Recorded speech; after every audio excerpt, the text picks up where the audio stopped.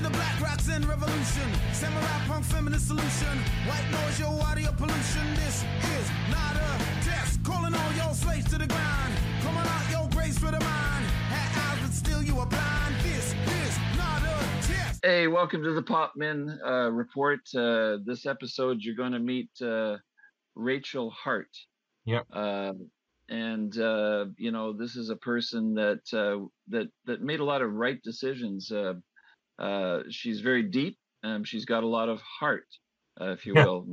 No pun intended. Yeah. But I mean, she you know, a lot of people who are moved and gifted with music will sometimes forsake parts of their lives, family, for instance, to experience or to journey in music. Some people will forsake their journey in music to raise family, and both are very important. But you'll find that Rachel in this episode articulates very well how she found a sustainable way to reprioritize and prioritize family, music, community. I mean, she's got the feedback. She's you know, the town crier for her local little community. She's found a way to build family with her own family and with other musicians. I found this to be a very delightful conversation. One of our better episodes with, you know, journeying with somebody in their gift of music. How about you, Brad? Yeah. So thank you, Alan. Let's get into it. Rachel Hart. Thank you. What's your name? Alan. Hi, Alan. I'm Alan Waugh. I'm the co-host of the Pop Minority Report with Bradsky Beat here. But yeah, welcome aboard. Thank you. Glad to be here. So,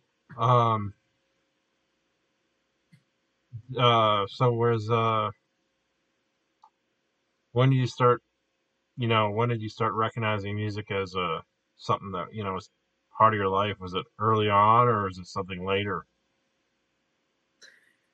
Well, to be honest, I was a very musical child. I had a very special music teacher in Earl Kitchener in Hamilton. And so it was very clear to me, music was just so part of me. I could feel it in my body and just seemed to really kind of open up and, feel very at home with that kind of an expression. So that's my earliest. And then, so how early would that be? Like 5 or? Yeah, like right away, like as soon as and I was lucky because I was just before the wave of when they kind of took art and music out of the school system. So I'm a Generation X, and I was very lucky to receive probably 4 classes a week of music and art. I think one side of the year would have been, music, and the other side maybe art. I can't remember exactly how it went, but I feel really fortunate that happened to me because I was the kind of child that needed that a kind of expression that would just, that wouldn't just be, with your eyes or your, it's kind of a fully embodied expression, I think, with music. So. And the experience. Yeah. Yeah, exactly.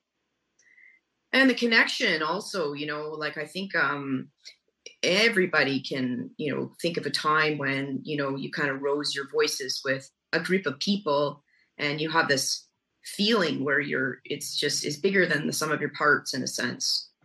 So, those are very, very vivid memories for me. But I mean, like, again, like that small child. And then, I mean, it did continue. And it's just been one of my best friends. So is it something that so like let's move to now. What kind of stuff are you doing in music? Is it more like are you just doing covers, or are you doing like what kind of stuff do you gravitate to that you're doing now?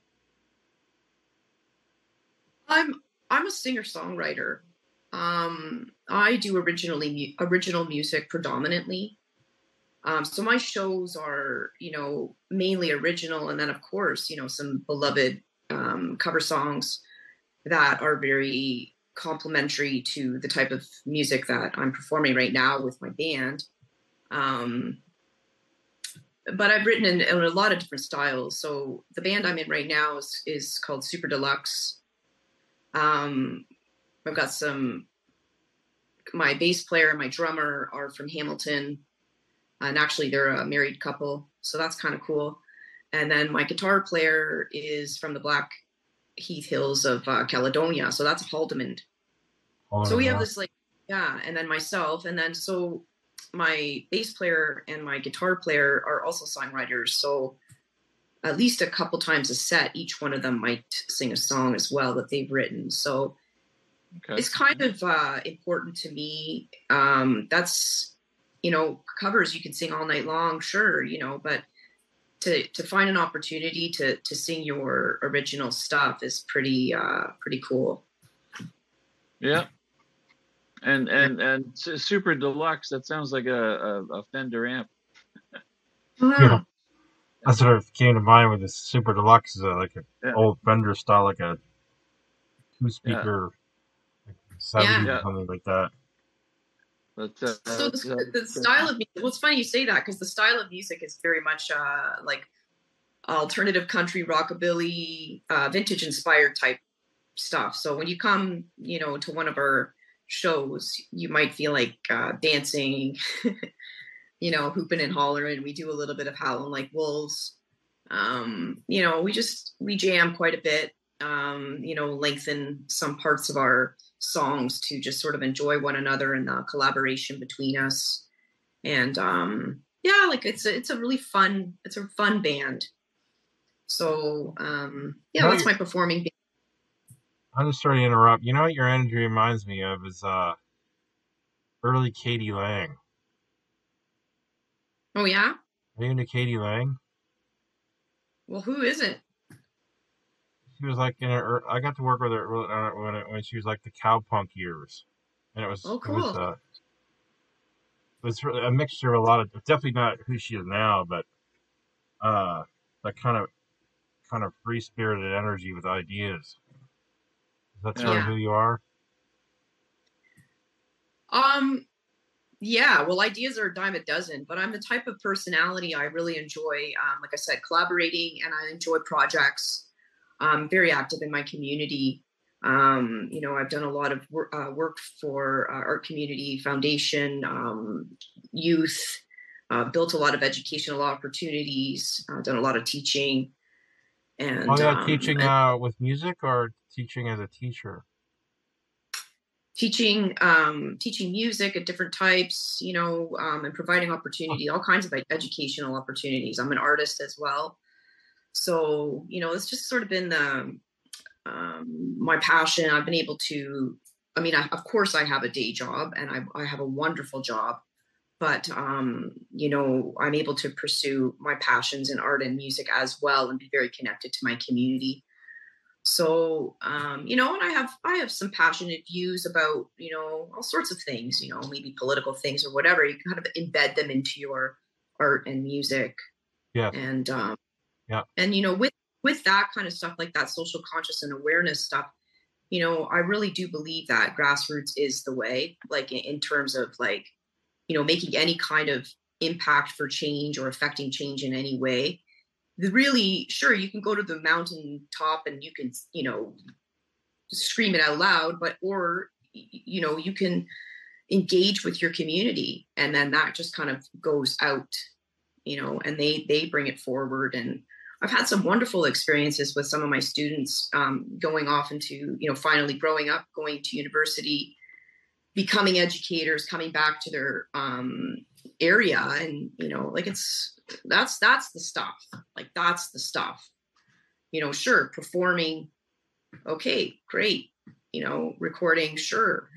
Those kinds of opportunities are rare and stuff, but really, for me, it's like it's being engaged in a grassroots level, I think.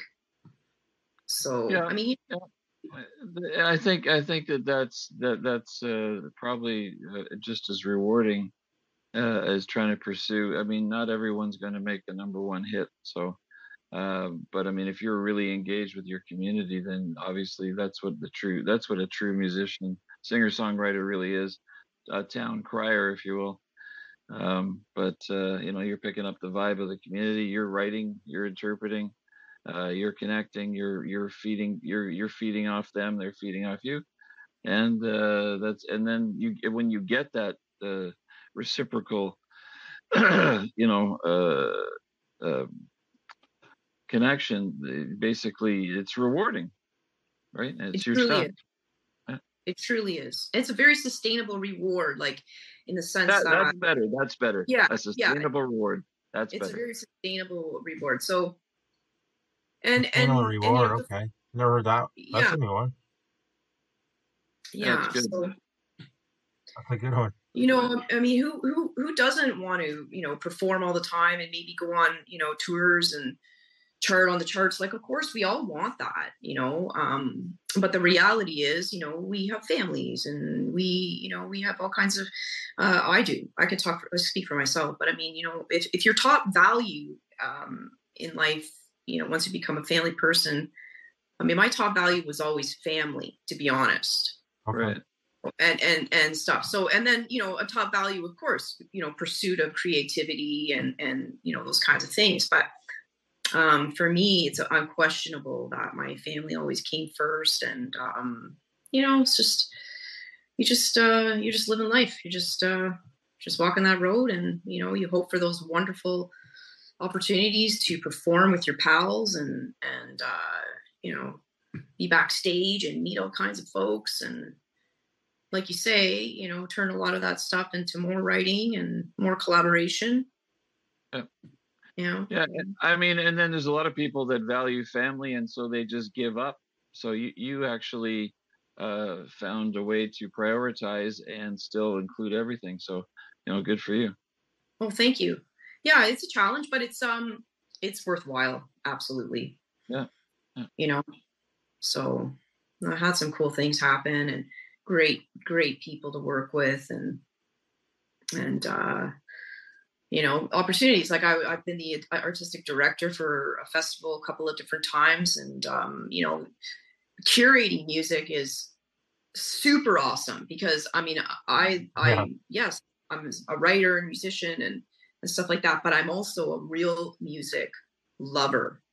I love going to live music. I love pursuing listening to other artists and writers and just getting on that vibe, like, so to be able to curate is pretty, it's almost better in some ways, like it's really cool.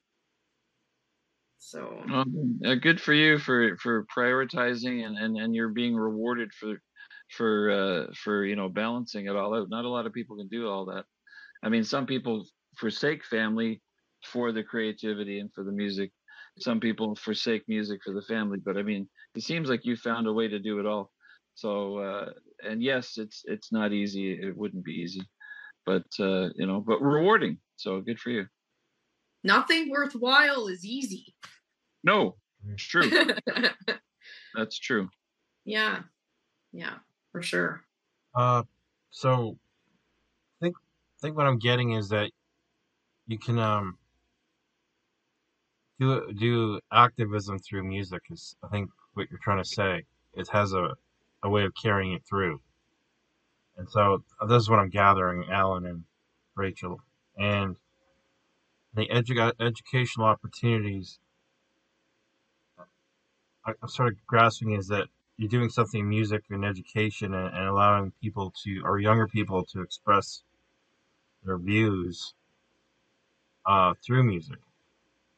That's sort of she's facilitating the experience so she was able to experience it before it was taken away from the schools, and so she's just she's paying back. She's curating, she's participating. She's a singer songwriter, but she's not just a singer songwriter. She's doing it for the love of music, and again engaging the community. So I think she's multitasking, to be honest, and she's a true community engager, facilitator, curator, and I think it's great. I think it's great, and the value for family is also number one with me too. So I mean, music, balancing it all out, and then being rewarded for it. Good for you. Good for you. Thank you. It's pretty cool. There's not a lot of people that are able to pull that off. So, congratulations and thank you. I'm sure your community thanks you. So. Well, like you say, those intrinsic opportunities that come forward. But like the other very personal side of music for me is, and it's saved my life. It has saved my life many times. Wow. And not to get into the dark side, but we were all sort of responding to, all sorts of, things that happen in our lives and so on. And if you can be so lucky to have a creative outlet, to help maintain your well-being, help to strengthen your vitality, I think that, like, hands down, plain language, music has saved my life many times. Picked me up off the floor, kept me company, soothed me, healed me. So, and then you build yourself up, and then maybe, pieces on the floor again, but there it is. There's that little ray. Mm-hmm. And it's been really, I'm so glad that I've had that as part of my life. I feel like, well, especially right this, I mean, everybody's sort of gone through a whole bunch of stuff in the last few years, so many changes and so many, I mean, it's important to talk about these things, like mm-hmm. people's well-being is definitely, it can be very fragile. So, mm-hmm. Yeah. I think that, Rachel, you're talking about when you're pulling the arts and not only did they pull the arts, they were pulling the arts out of school, but they're also pulling athletics out of the school at the same time. And I thought when I saw that happening, well, it was happening around my generation, I think. I was born in '67, so is that around the same time for you? I was born like a decade later. Right, so I think the problem with doing that is that there's no point in going to school anymore because you what's the point if you pull the arts and athletics out of a school? What's the point of going to school, right? Like, yeah. You might as well just stay home and learn at home some books or something, right? Right. And I just found it strange, that you would pull something so important out of a curriculum. That sort of that makes that students, that makes gives students like you, an upper hand in being involved in life. You know what I mean? You know what I'm saying, Alan and Rachel? Yeah. Well, I mean, if our destiny is to just eat bugs and be happy and own nothing and be happy, then I guess we don't need phys ed and music because we won't have any strength. Yeah. But anyway, I don't know what they're thinking, but well, it's to be honest, I hear what you're saying, Brad. It's like it would be soul crushing. Yeah. Because the model for school has become not geared to the, especially not geared to the neurodivergent, which I would consider myself to be a part of the group of a neurodivergence. What's So, neurodivergent? Can someone just explain that, just so our audience knows? so sort of not of just, not a particular way of thinking, like that you could say typical school is celebrating things like competitive model, math, sciences. Like, I love math, sciences. I do happen to really excel at those and really love them. But I just mean nurturing the artistic, inventive, it's kind of moved away from that, thinking that, but really there's many studies that support art, music, and a diversification in education actually being more strengthening for intelligence in general. So, I think the school system kind of went in a way that increased anxiety and increased, which actually makes learning go down. Like it's a very competitive, not everybody excels in a competitive environment, which is, I could argue, I don't necessarily, wouldn't consider myself, that's not one of my strengths, is excelling in what I think to be a competitive, music can be very competitive forum, right? It can be, right? It can be very competitive in the music business. So, excelling in music and all that stuff, sure. Excelling in the music business, different. So I kind of jumped around a little bit there, but I did kind of hopefully connect it at the end. Well, it's good. So, I mean, there was different flavors. So not everyone likes the same thing, but everybody gets touched by a little bit of everything. So some people like the collaborative, some people like the competitive, but you get both. And then, you get the physical and the mental, and I think that helps the spiritual. So, but I mean, we're missing pieces now of that experiential development. So I remember, I still remember, you know what a euphonium is? Like it's like a trumpet, but it's longer tube, so it's like a baritone. Yeah. Wind. So anyway, that's what I got stuck playing in music class. But I was playing pop songs on it. Like I was playing Sugar Sugar by the Archies. I was always trying to learn how to play these pop songs, even though I didn't have a guitar or anything. Yeah. Well, that's fun though. Yeah. So you played by ear. Yeah. I play by ear. Yeah. I was playing Evergreen. I remember in grade 8, I played Evergreen on the baritone because that's the instrument they gave me. So it's like, okay, if that's my instrument, I'm going to play what I want to play. I don't know why. I think I saw the movie Star is Born at the time or something, whatever. Yeah. But I always wanted to express or play music, and I play by ear. And I didn't discipline myself. I should have, but I just played by ear, and I threw the music away. And it's funny, when you jam with people, and when you take the sheet music away and they can't play, it's like, what's your problem? Well, let's jam. Like, yeah.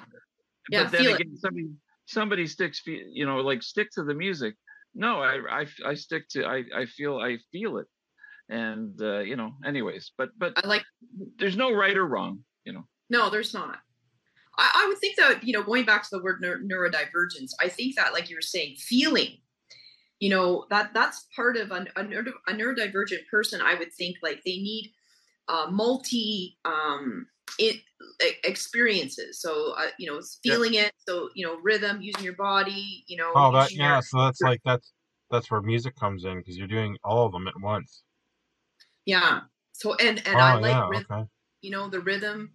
It's very calming and soothing for me, and it can actually help my focus. Whereas other folks, that might be very annoying. But for me, to keep that, hyper focus, the rhythm is very helpful. And so, I think a lot of neurodivergent people go into the arts, and hopefully they do, right?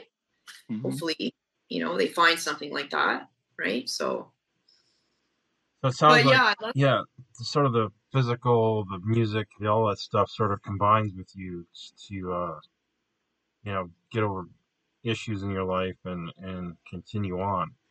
And it stimulates things in you that you don't know you have, right? Like Yeah. that's the whole point. You're experiencing and you're being stimulated. It's like, oh, I didn't know I like that. Or you know what? Oh, I really like that. I don't like that so much, but I guess I'll have to do that too. But that's life, right? It's a very emotional experience, and it's so funny because don't you find like when you're trying to describe an emotion, it's so hard, right? But if you're experiencing something like music together, you're all, like you're saying, jamming, and you're responding because you're getting an emotional response from somebody, from what somebody's offering. And you can respond emotionally, and you don't have to talk about it. It's like, I don't know, it's the coolest thing ever.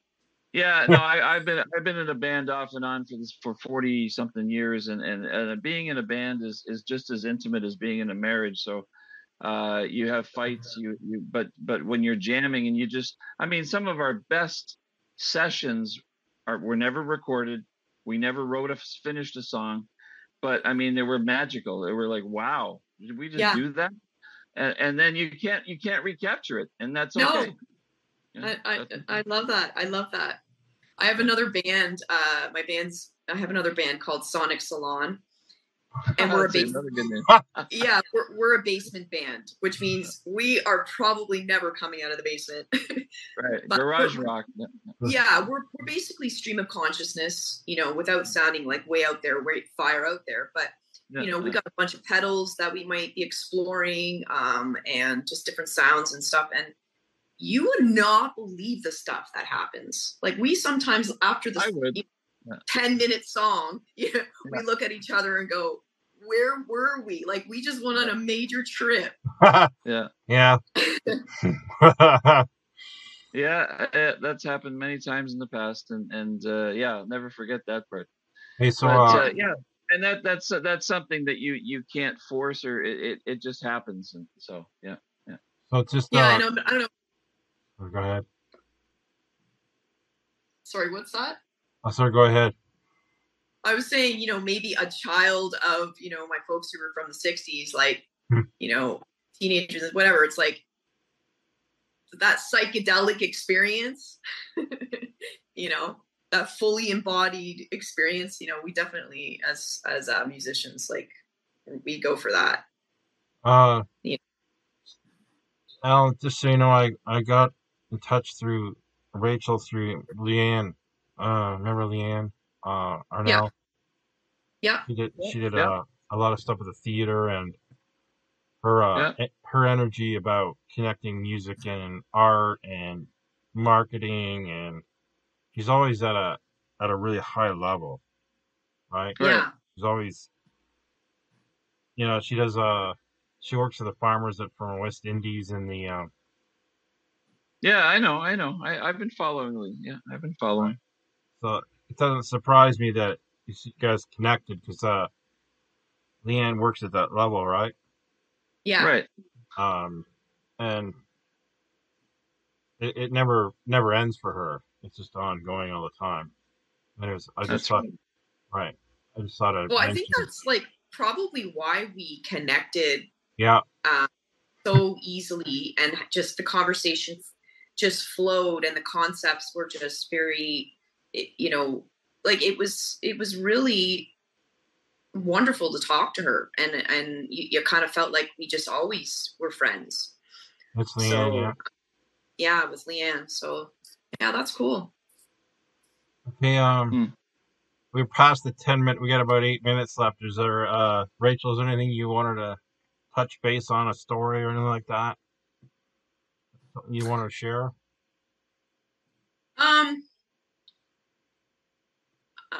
There's. Okay, well, let's talk about youth for a second, because I just finished writing this song. Oh, great! It's such a good feeling to be able to finish the song. But the original inspiration started kind of, I'd say, like maybe a year or two before COVID.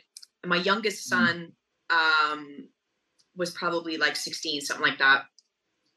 anyway, so we're driving in the car, and he just, all of a sudden, he's looking out the window, and he's kind of far away, and he's looking at and he goes, Mom, do you ever get the feeling like, I don't know, like I got this really weird feeling like the world is ending or something. Like, is that weird? Is that?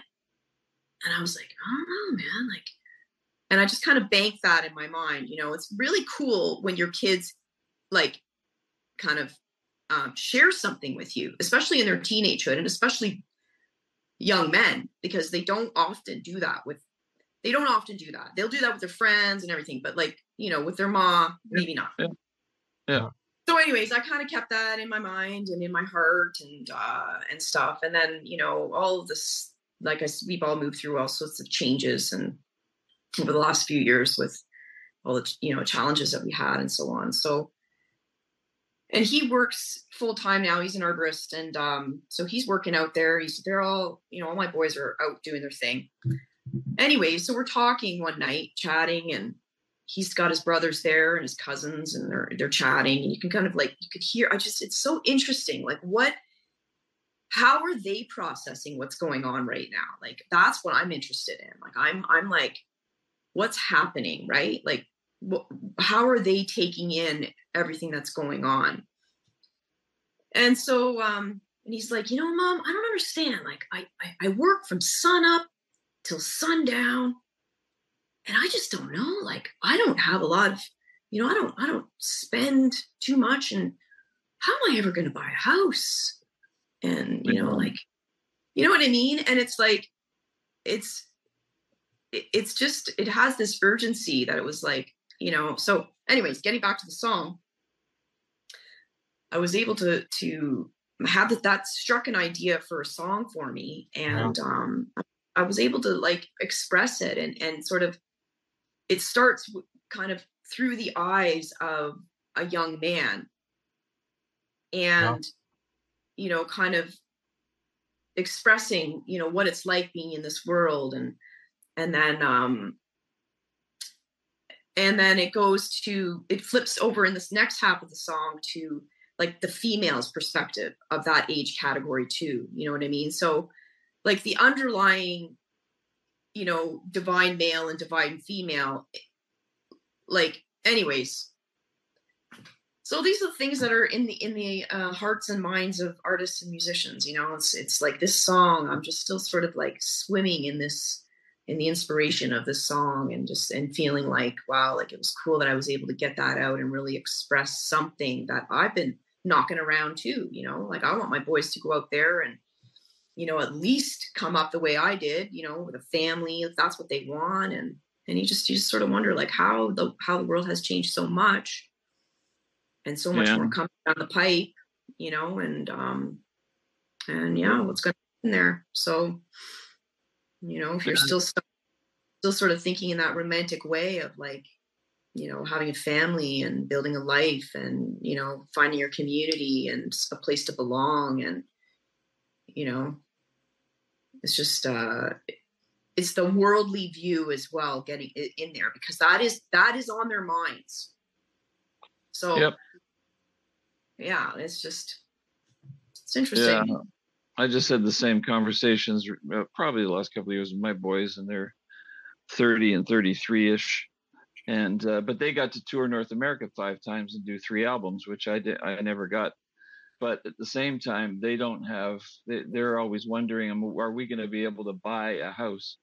Are we going to start a family? They're in their 30s, right? So, and they're not married. They've seen people and stuff, but they've never, so they're anxious about that stuff, and that stuff matters to them. And I mean, you know, the concept of the pilgrim and the homesteader, you know, like we all kind of have those archetypes living within us, you know, the pilgrim who's all seeking and you know, going on adventures and you know, flexing your muscles and building your tools or your, you know, and then, but the homesteader as well, where you can, you know, bring it all home and set up shop and nurture, you know, a place where that's very nurturing, and to be able to like build the vitality to then go out again as the pilgrim, So yeah, I mean, it's within us. It's part of our nature. And it's become particularly challenging. Not that historically it hasn't already been challenging in so many other ways, but yeah. No, it's definitely a concern on a lot of our kids these days. Yeah. So that's why any kind of music, any style of music, I believe can be folk music. Because I feel like, when you're telling those stories, that's where it can be folk. It can be the style of whatever you want. Rockabilly, blues, doesn't matter to me. Like, I love playing all that stuff. I'll play boogie all night long. Let's do it. But, the folk spirit will come through because, those are the inspirations, I have a cover song suggestion for you that I think would fit your band. I just have a feeling, because you get the other guys involved too. Bob Dylan tune called "Everything's Broken." Okay. It's a fun rockabilly. It's a rockabilly song. It's just a rock and roll 3-chord song, but the words are cute. It's everything's broken. Okay. So it's a funny way just to laugh at life. And but that's a cover song. I think you guys would do fantastic. Yeah. All right, we'll give it a try. And again, covers are only complementary to what you already do. So, yeah. True. I do sing one of his songs. I kind of changed it a little bit. It was When the Ship Comes In, and I think it's cool because I started doing it maybe about 5 years ago. But the words in that song are so crazy for what came down, what ended up happening, and it was just like, oh my god, he's so cool. Bob Dylan, Yeah, well, no, that's a song. It's a tongue-in-cheek song. Sheryl Crow did it with somebody else. I can't. A few people did, but I just see you guys doing that one. I don't know why, but you got that same, heartfelt but tongue-in-cheek as well. So yeah. Right. Anyway, that's my contribution to Super Deluxe. Okay, I'll give it a go.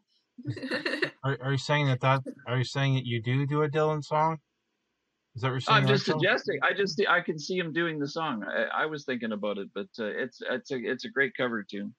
Okay, well, I'll give it a try. But Brad, yeah, I do a couple songs. I do When the Ship Comes In, and I do Rainy Day Women. Because who doesn't want to do that? Well, if Rachel does that, then me and Alan are going to do our version of the Three Stooges. Because we used to use, when we started this podcast in 2010, we would have we would try to do Three Stooges skits in the middle of the podcast, and we've toned it down a lot since then. But we lost our timing, Jerry. Thank you, Rachel, and that was a great episode. Yes, Rachel talking about art and music and kids, and I mean, she just covered the whole gamut in terms of her life and her community. And I'm going back in the vault a bit. When me and Alan started this podcast back in the 1920s, anyway, we used to someday I found some of the episodes. We'll release them slowly, but me and Alan had this thing where we try to do the Three Stooges. We try to interject our podcast of the Three Stooges skits. Anyway, so maybe we'll get into that later. But all right. Hello. Thank you, Rachel. What's that? Hello. Who are you? Anyway, so thank you, Rachel, and we're on to the next one.